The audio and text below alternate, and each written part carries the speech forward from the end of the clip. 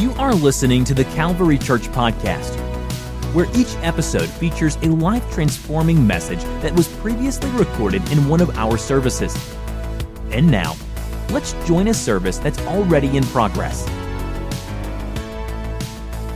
Well, we're going to dive into our series tonight, and we are doing a series called Celebrating Jesus in the Tabernacle. And the Tabernacle is one of those subjects that has a lot of angles to it. And honestly, when you read Scripture, and especially if you're like, man, I'm all about the New Testament, that's where I stay, I try to stay in the New Testament, I want to tell you that if you understand the tabernacle, you're going to understand the New Testament in a way that you haven't understood it before, because Jesus operates within the environment of the tabernacle, certainly the temple, and a lot of the things that are mentioned in the New Testament really have their tracings back to the tabernacle. And earlier this year, we did a series on the feast, and that was a great series where we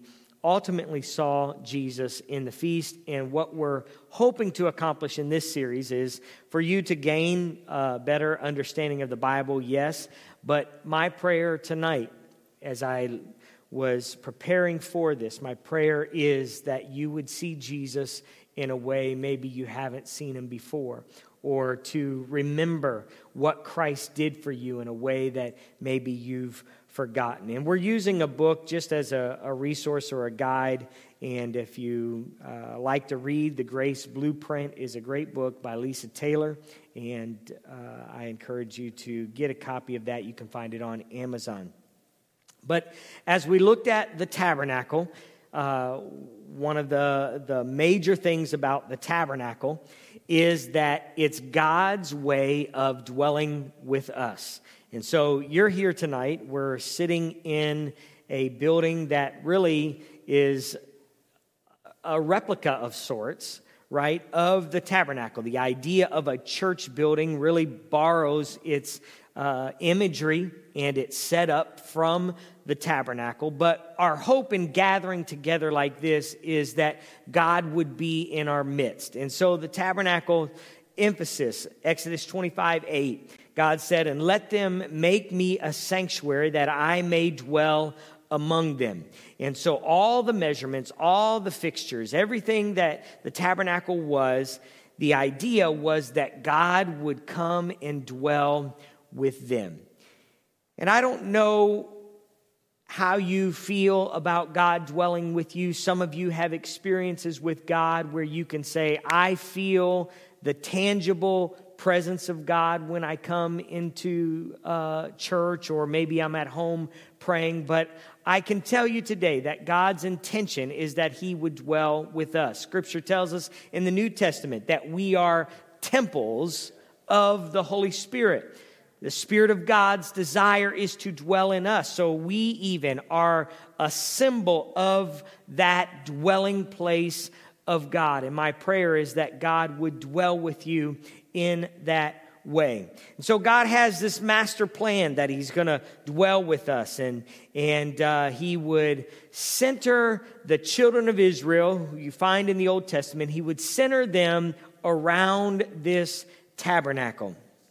All right, and so God would set up His plan, set up His way around the tabernacle. We talked about that last week, about how amazing that was, that God would put His presence in the middle, and they would surround. All the different tribes were ordered to be on the north side, the south side, the east side, the west side. They were all to be there, and all their tents, all their dwellings were to open up towards the tabernacle. They were to open their doors, walk out, and see the tabernacle. And I think that speaks volumes to us about our lives, how we should center our lives around Jesus Christ. And so we see in the tabernacle plan, this is a kind of a drawing of it. You can see there's three main areas, and we've kind of talked about them in a cursory way.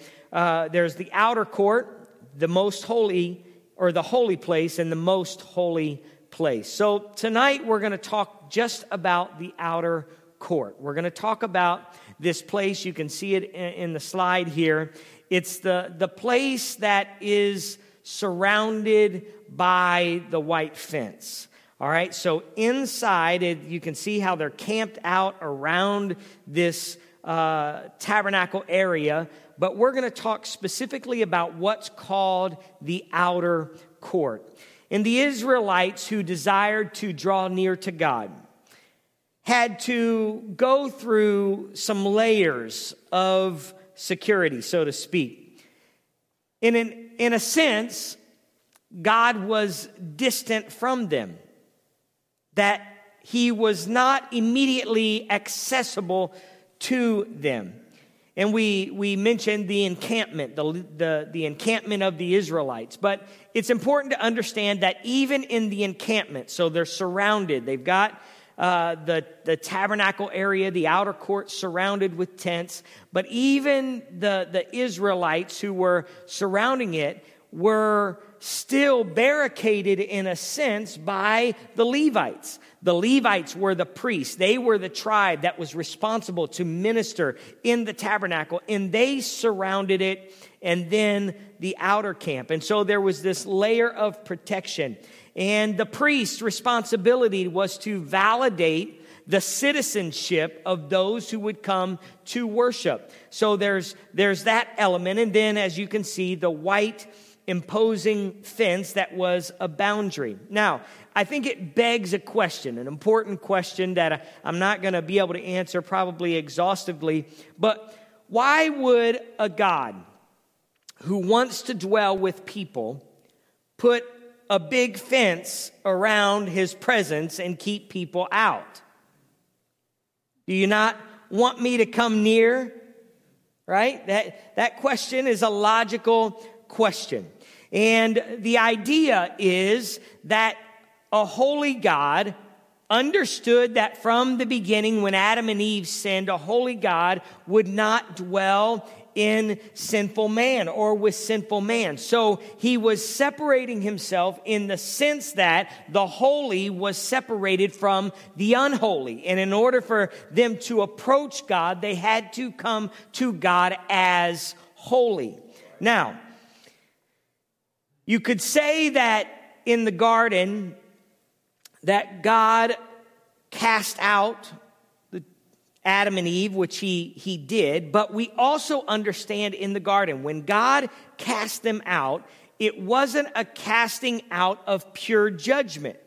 It was a casting out of God's grace in their life. Why is that? We'll read that. We'll see that a couple times. Because God said that I'm going to cast you out of the Garden of Eden. I'm going to put an angel to protect the garden. And I'm going to do that so that Adam and Eve could not, in their sinful state, they could not reach in and grab from the tree of life. In other words, they were not able to live eternally in sin. It was God's grace that kept them from living eternally in sin. So he cast them out. And I think that's a powerful understanding to realize that it was God's grace that separated the holy from the unholy. And so then another question emerges again. I'm not going to exhaust this question, but how can an omnipresent God, someone who is everywhere at all times, be distant? All right, so that's another angle, another question. How could that happen? And the answer, we realize simply, is that while God is everywhere, he is not manifested everywhere. He is not visible everywhere. We know that he's everywhere because David would write in Psalm 139, where can I go from your spirit, or where can I flee from your presence? If I ascend into heaven, you're there. If I make my bed in hell, behold, you're there. If I take the wings of the morning and dwell in the uttermost parts of the sea, even there your hand shall lead me, your hand shall uphold me. Psalm 139 is a beautiful psalm, but we come to that question of what is God going to do when it seems that he is absent. And so we realize that an omnipresent God can choose not to manifest himself if he wants to. And this is what we see in the tabernacle plan, that God, while he was able to be everywhere at once, he was not going to show up and manifest himself everywhere at once. He was going to show up in the holy. He was going to show up in this tabernacle that was set apart.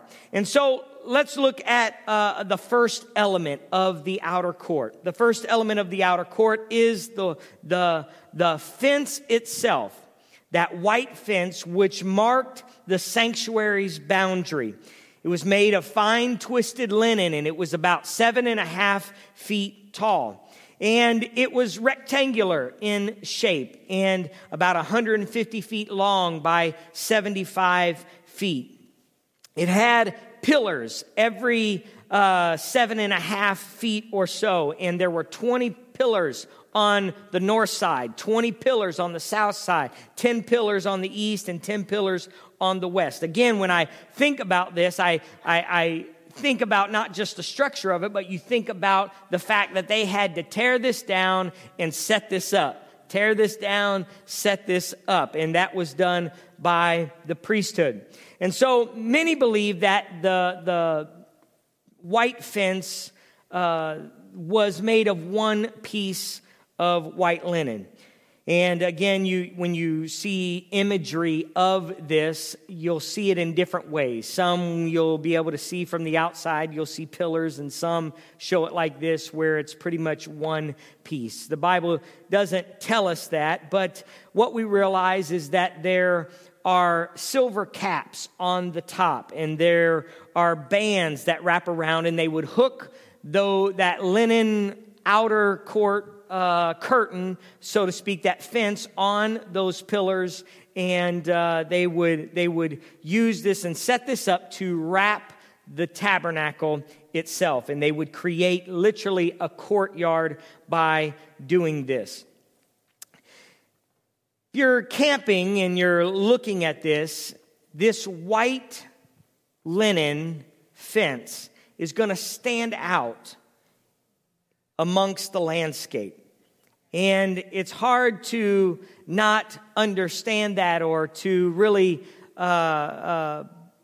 not make emphasis of that, because everything you're seeing, imagine you walk out of your tent and you're seeing the mountains, you're seeing the dirt, you're seeing the wilderness, you're seeing all of this, and then there's this massive white fence. And in Scripture, white is symbolic of holiness. It's symbolic of purity and righteousness. So let's look at Daniel 7, verse 9 real quick. He said, I watched till thrones were put into place, and the Ancient of Days was seated. His garment was white as snow, and the hair of his head was pure wool. His throne was a fiery flame, its wheels a burning fire. And so you see this prophecy of a garment that was white. In Mark chapter 9, verse 2, if you got your Bibles, follow along with me. Mark chapter 9, verse 2 says that after 6 days, Jesus took Peter, James, and John and led them to a mountain apart by themselves, and he was transfigured before them.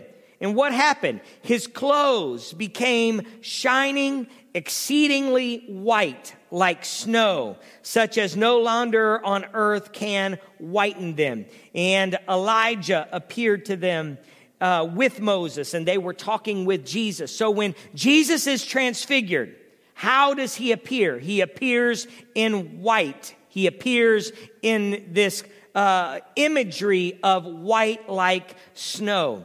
So then let's look at Revelation chapter 19, verse 6. And I heard, as it were, the voice of a great multitude, as the sound of many waters, and as the sound of mighty thundering, saying, Alleluia, for the Lord God omnipotent reigns. Let us be glad and rejoice and give him glory, for the marriage of the Lamb has come, and his wife has made herself ready. And to her it was granted to be arrayed in fine linen, clean and bright, for the fine linen is the righteous acts of the saints. So here again, you get this idea of bright linen. In Revelation 19, it continues verse 11. Now I saw heaven opened, and behold, a white horse, and he who sat on him was called Faithful and True, and in righteousness he judges and makes war. His eyes were like the flame of fire, and on his head were many crowns. He had a name written that no one knew except himself, and he was clothed with the robe dipped in blood, and his name is called the Word of God. And the armies in heaven, clothed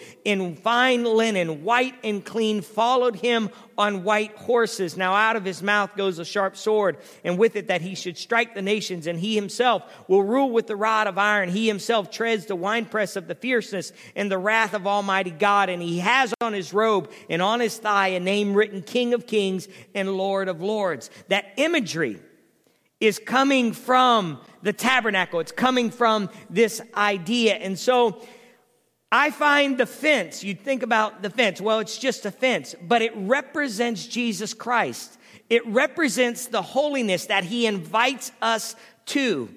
He allows us to be partakers of his holiness. Not only is he, when he was transfigured, was he bright, but in Revelation it tells us that we too will be with white robes on.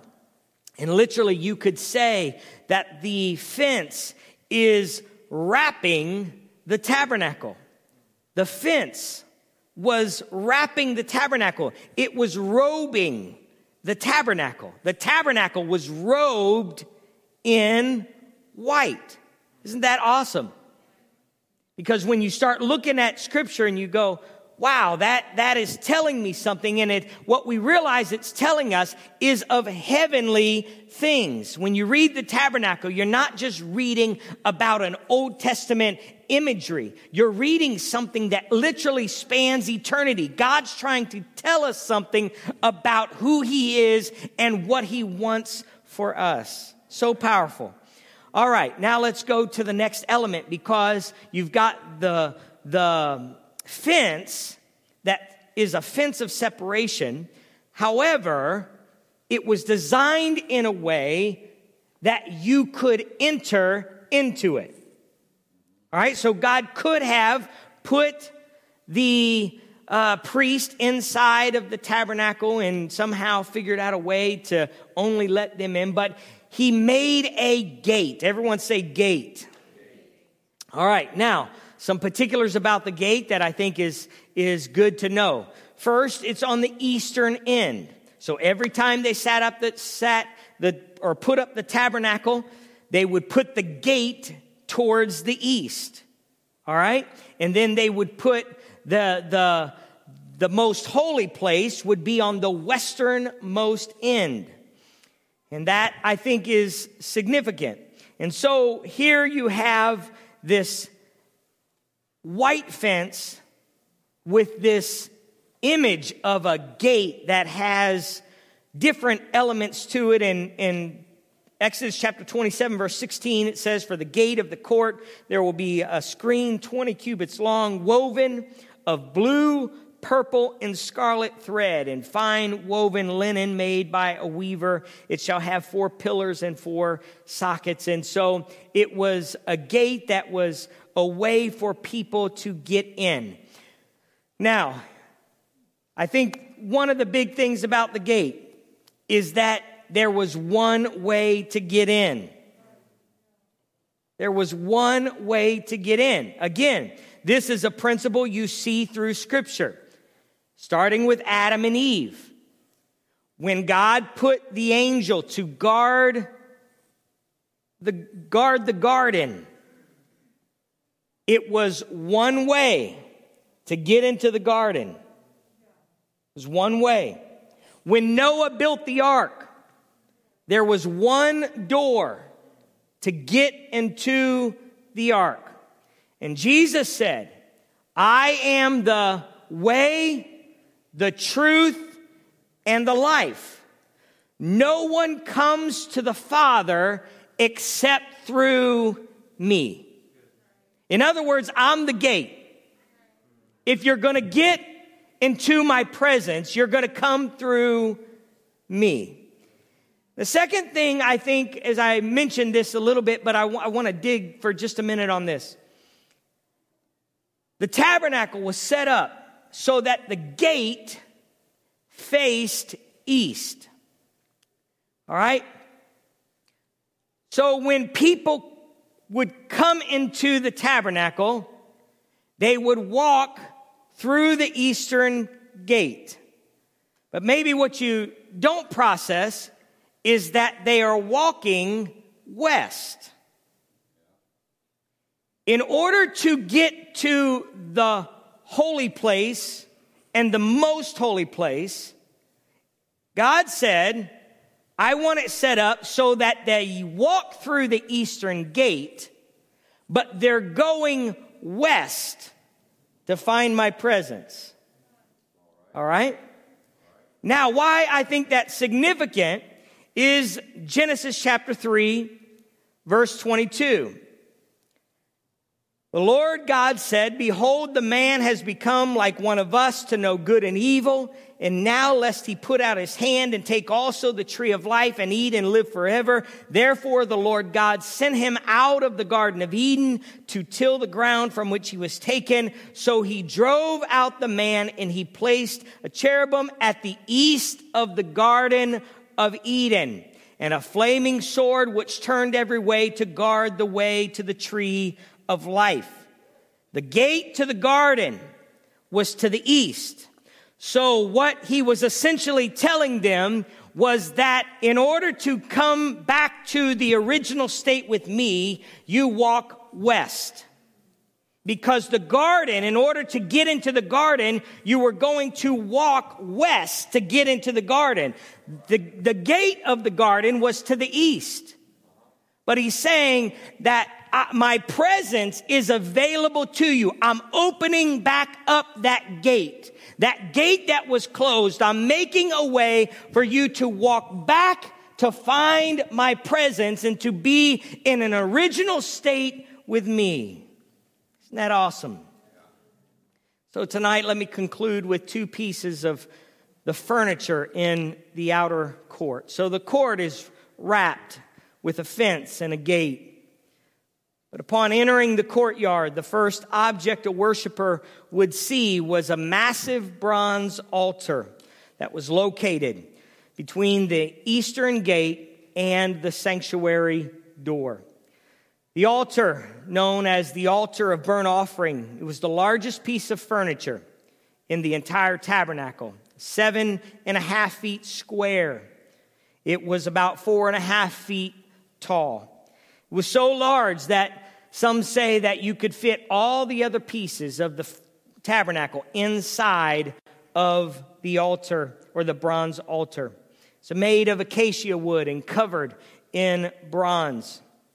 And it had a grate inside. The grate went about halfway down, and there was nothing to the bottom, and there was nothing on top. It was just a grate in the middle. And it would be what would hold the sacrifice and the fire. And it was hollow other than the sides. And it had a ledge, they said, on the outside that they would build a ramp to so that the priest could minister down into the altar. And there were rings that were on the sides so that they could carry it and move it.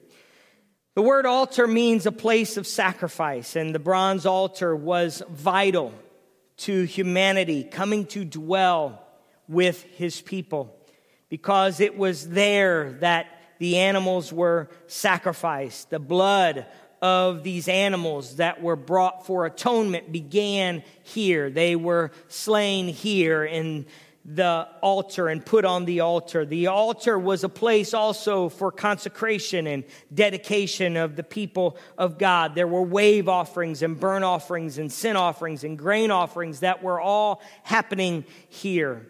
The altar was made of bronze. It is believed that this metal would have been inferior in value to silver and gold. And so when we talked about this last week, when you walk towards the most holy place, you realize the value of what was happening, because you had the bronze here and then you made your way towards the gold Ark of the Covenant and mercy seat. But people were to bring a sacrifice. They were to bring something to the altar. Leviticus chapter 6 verse 12 says, "And the fire on the altar shall be kept burning on it. It shall not be put out. And the priest shall burn wood on it every morning, and lay burnt offerings in order on it, and he shall burn on it the fat of the peace offerings. A fire shall always be burning on the altar. It shall never go out." It was one of the responsibilities of the priest to get up every morning and to make sure that fire never went out. I'm reminded of what Paul said, that I die daily. I think you could probably make that connection, that he was not just referring to physical death, but looking back towards a tabernacle where every day we have to wake up and we have to die out to who we are. If we're going to experience the power and the presence of God in our lives, we have to have a daily sacrifice, a place where God reigns supreme, that our carnality is burnt, our carnality is laid aside. And we know that fire is used in different ways, and even in the context of the tabernacle, the fire is used in different ways. But fire is many times used in association with judgment. We talked about the angel who stood at the east of the garden with a flaming sword. When you look at Sodom and Gomorrah and the fire and brimstone that fell, and the picture of hell is a picture of a fire that does not go out. But what we understand is that this fire consumed the sacrifice. The point was that the sacrifice would be completely changed, forever changed, and what was left was presented to God as an offering. And so when we look at this altar, if you can put that picture back on the screen of the altar, the last element of the bronze altar I want you to consider tonight is the four horns on each corner of the altar. And in ancient cultures, the horn was a metaphor for physical strength or spiritual strength. So let's look at Deuteronomy chapter 33, verse 17. It says, "His glory is like a firstborn bull, his horns like the horns of a wild ox. Together with him he shall push the people to the ends of the earth." It's this power, it's this ability to move, to push. And there are 10,000s of Ephraim, and there are thousands of Manasseh. He's prophesying to Joseph. But the horns are represented on this altar. And what I think is intriguing to consider is that if you think about the horn of an animal, the horn is literally the crown of the animal, isn't it? It's the crown of the animal. It's what many animals use to demonstrate their power. You ever seen deer, or you ever seen animals push their horns together? The horns show and demonstrate power. It's like a crown. And when you think about the analogy for kings and powers, there's a crown that is given. You have power now, and we're going to put a crown on your head. And when we consider the four horns of the altar, we see these four horns. The number 4 is used in different ways in Scripture, and it often represents things of the earth. There are 4 corners of the earth, so north, south, east, and west. There's 4 seasons in our climate. And when you consider the tabernacle, there's 4 fabrics of blue, purple, scarlet, and white. There are 4 attributes of God that are often symbolized in the Old and New Testament. There are 4 faces in Ezekiel, and there's 4 living creatures in Revelation. But what we see in this idea of these horns is what I believe is an image of a crown. The priest would put the blood on each of those horns. And what I see when I see that imagery of the altar, it's not just an altar, but it's an altar with horns on it. In other words, I see it as a crown that we see in our Savior, Jesus Christ. And I would argue that thorns are the horns of the plant world, that there are thorns that were placed on Jesus's brow, that he wore the horns on his head, and those horns had blood on them. But those crown of thorns, or that crown of horns, was not just a crown that just represented death. But what did it represent? It represented power. It represented that Christ would be the king of every human being, that he would die and he would take authority over everything. The blood became this symbol of power and a symbol of victory. And so the writer of Psalm 18:2 said, "The Lord is my rock and my fortress and my deliverer, my God, my strength, in whom I will trust, my shield and the horn of my salvation, my stronghold." And in Luke chapter 1, it says, "Now his father, Zacharias, was filled with the Spirit and prophesied, saying, 'Blessed is the Lord God of Israel, for he has visited and redeemed his people and has raised up a horn of salvation for us in the house of his servant David.'" Those horns were significant. It pointed to who Jesus was and what he would do for us.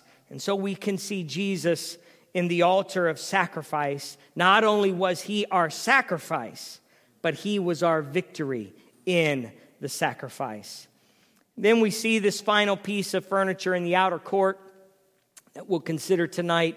It's the bronze laver. The bronze laver was directly in line with the bronze altar. It was positioned between the bronze altar and the entrance to the holy place.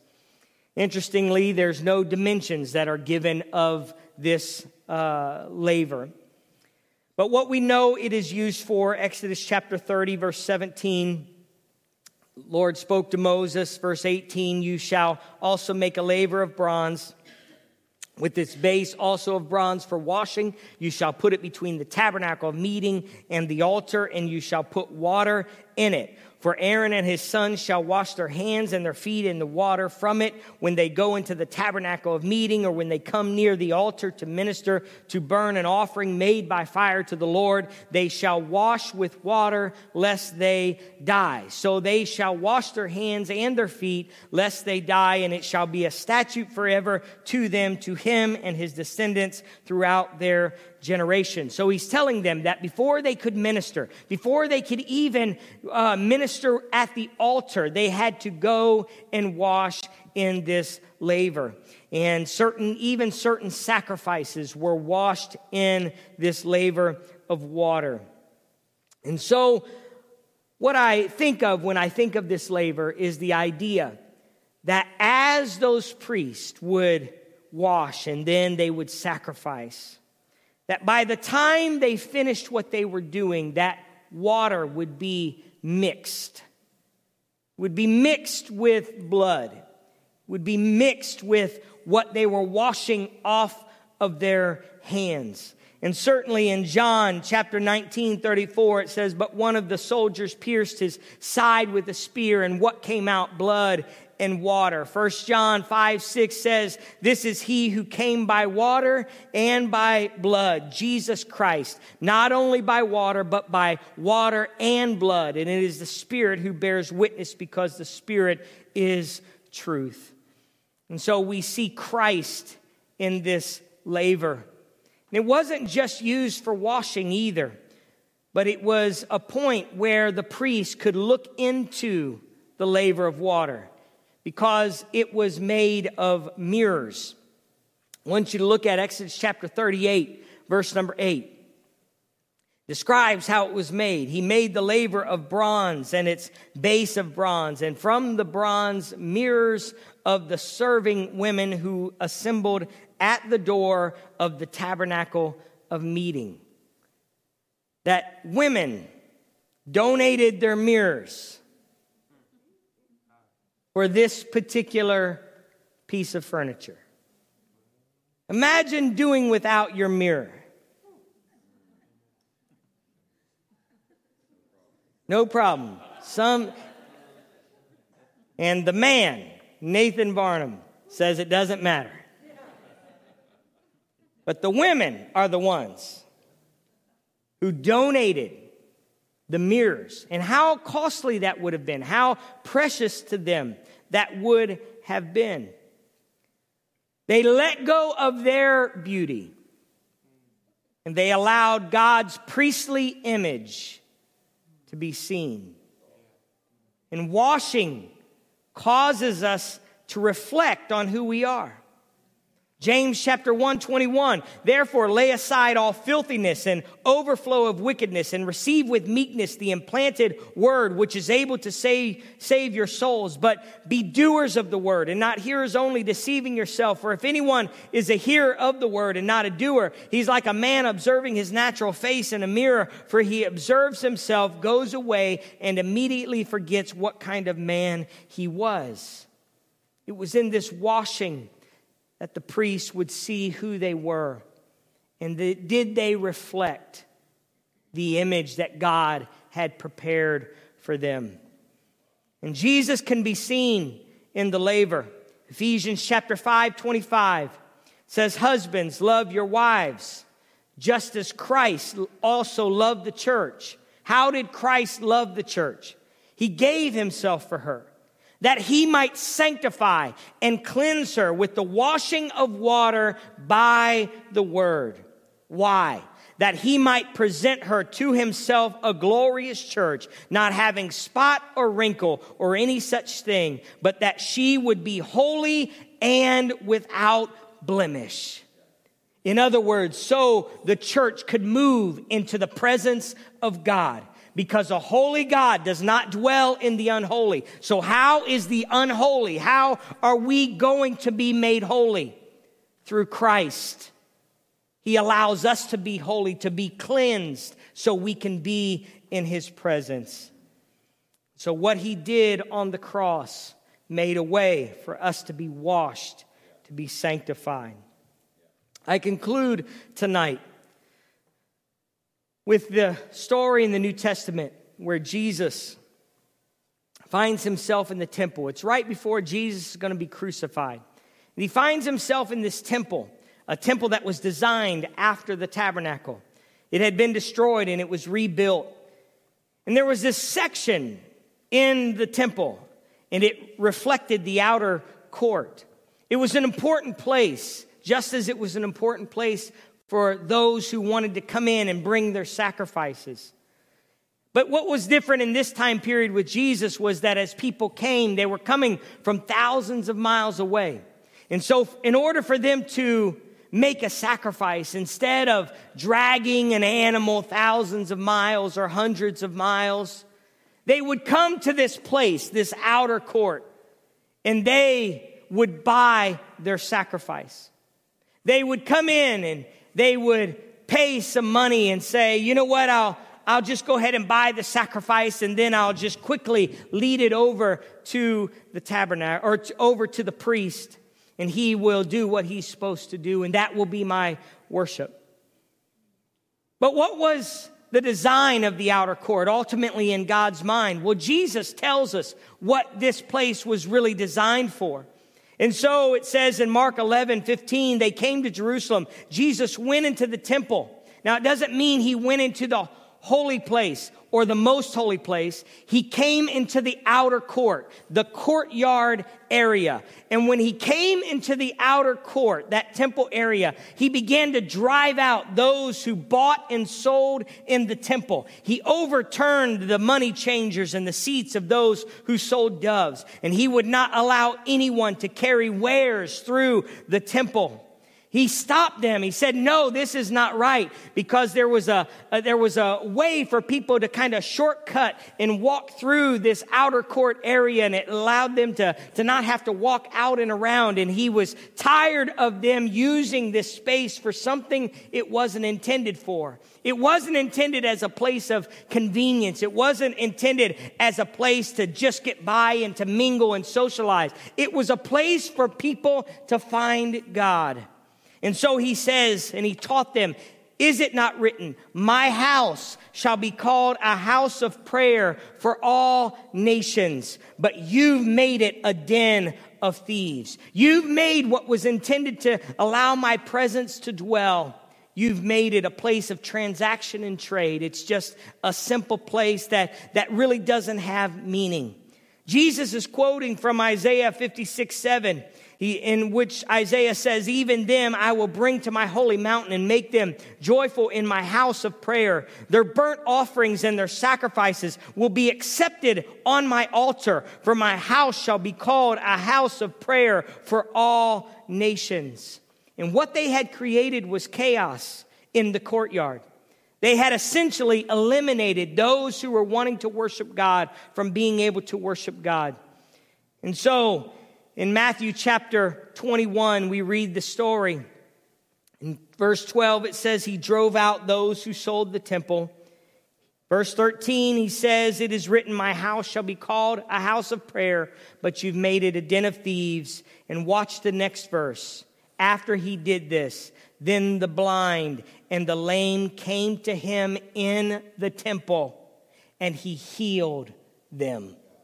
The people it was intended for finally had an opportunity to not be bumped into and not be pushed aside because they didn't quite fit the mold, or they were in the way of hurried people. And so this outer court had significance and meaning. And Christ said, it's so my presence can dwell and people can find me. And so we look at this outer court, and I don't know how you feel or what might have resonated with you, but I want you to take just a minute here to talk to somebody near you. I want you to just answer one or both of these questions. What part of the outer court did you see Jesus most clearly? What part of the outer court did you see Jesus most clearly? And the second question is, how does the outer court resonate with your walk with God today? All right, I'll give you a minute to answer one or both of those questions.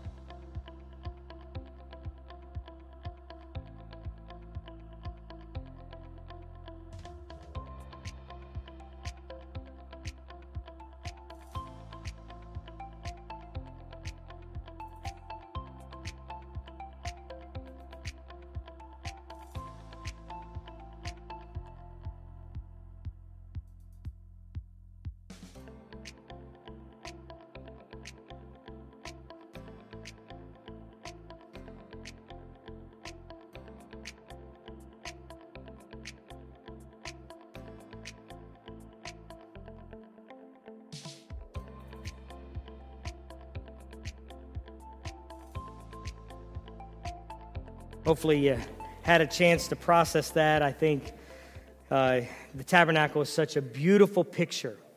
It's a beautiful picture of what Christ does in our life, and it speaks of heavenly things.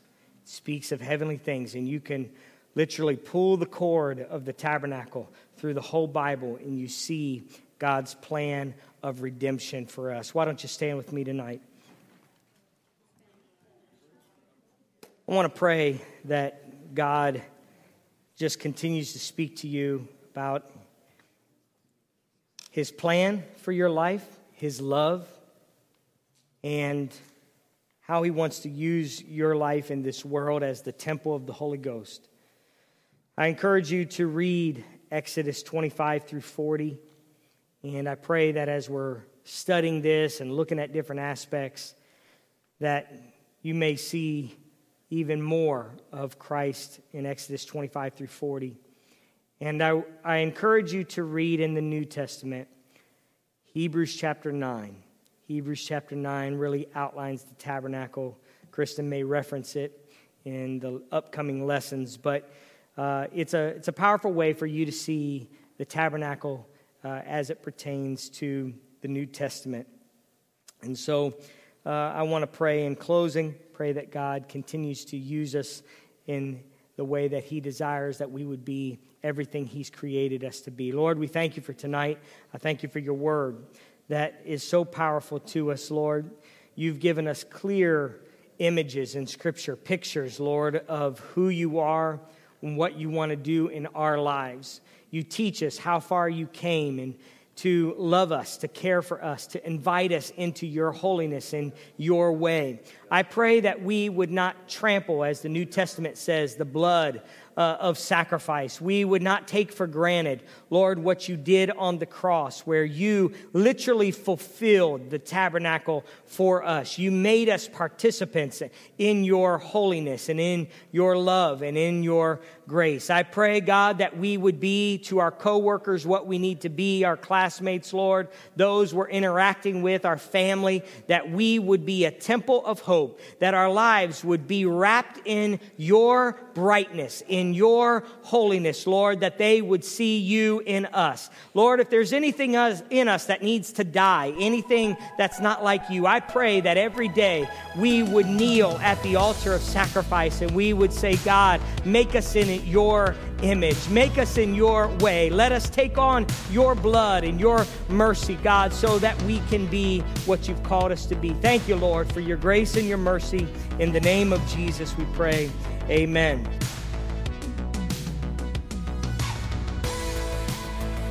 This podcast was brought to you by the Calvary Church in Cincinnati, Ohio. For more information about the Calvary Church, please visit our website at www.thecalvarychurch.com. Consider joining us for a service where you will find friendly people, high-energy music, and life-transforming preaching and teaching from a biblical worldview.